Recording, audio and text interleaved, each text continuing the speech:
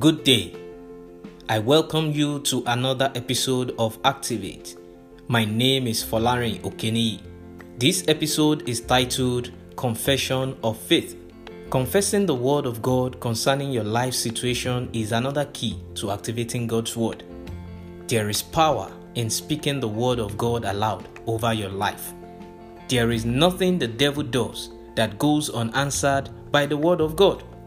Jesus himself overcame the devil by confessing the Word of God in Matthew chapter 4, verse 1 to 11.